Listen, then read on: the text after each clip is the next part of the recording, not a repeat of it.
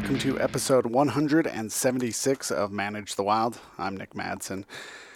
As we get towards the end of July, this is the time of year that really, for me in wildlife, was difficult. From the end of July all the way into October. As the green up starts burning off and you get into that late summer and that hot weather, and you, in the area that we live in, the Intermountain West, you start losing all of that moisture.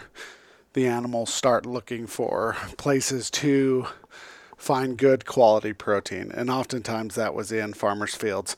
And so for the next 90 days or so, it was almost every night it felt like that I was out in fields pushing animals away, dealing with those depredation issues. And we would have multiple guys, whether it was biologists or technicians. We were all out in these fields and we were pushing the animals away because they were causing so much problems.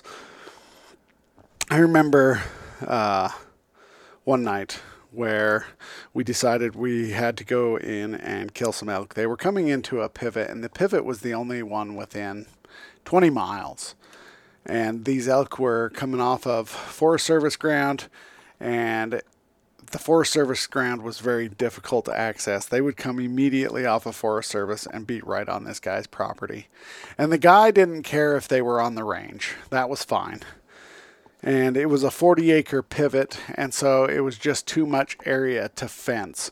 And so every few days we would have to come in and we would haze off until the damage got too deep or too bad, and then we would have to come in and do removals.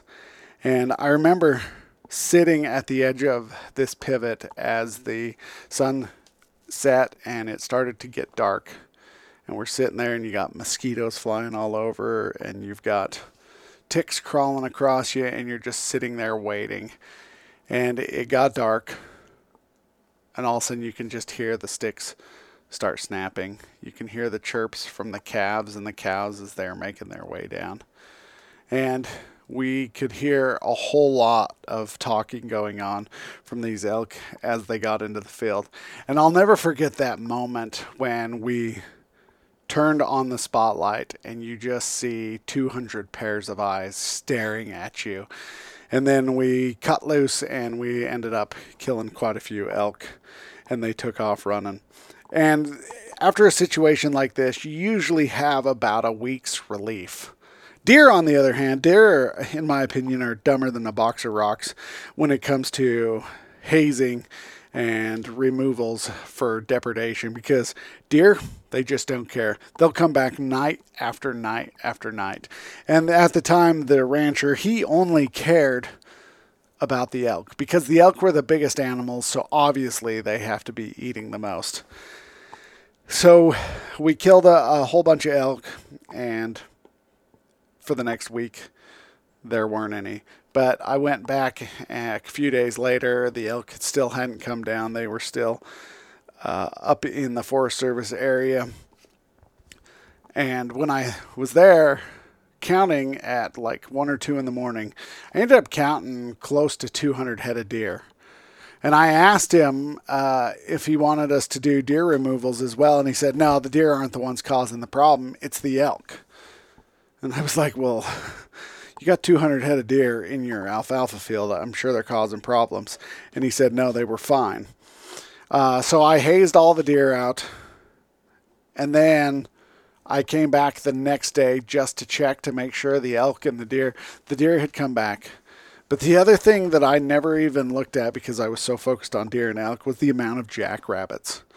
He probably had well over 200 jackrabbits on his property. And when I got talking to him a bit about it, he goes, oh yeah, those things are there day and night. It doesn't matter. They're just constantly in the fields, but they're not doing any damage.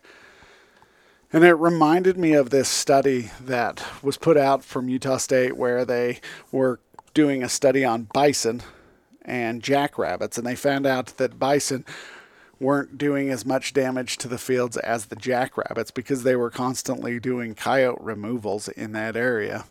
And the jackrabbits there was a whole lot of jackrabbits because there was very few predators because they were doing removals. And so it's interesting as you get into these type of situations, the things that people will overlook and what they won't overlook, the things that I overlooked. But this time of year is when depredation becomes challenging. So, if you ever want to see what it's like to work in wildlife, go out at night with a biologist or a technician. Go out there and see how many elk are in the fields. It'll give you a new appreciation for the ag industry and how much they're actually doing in feeding the wildlife. All right, guys, have a great day. Stay wild.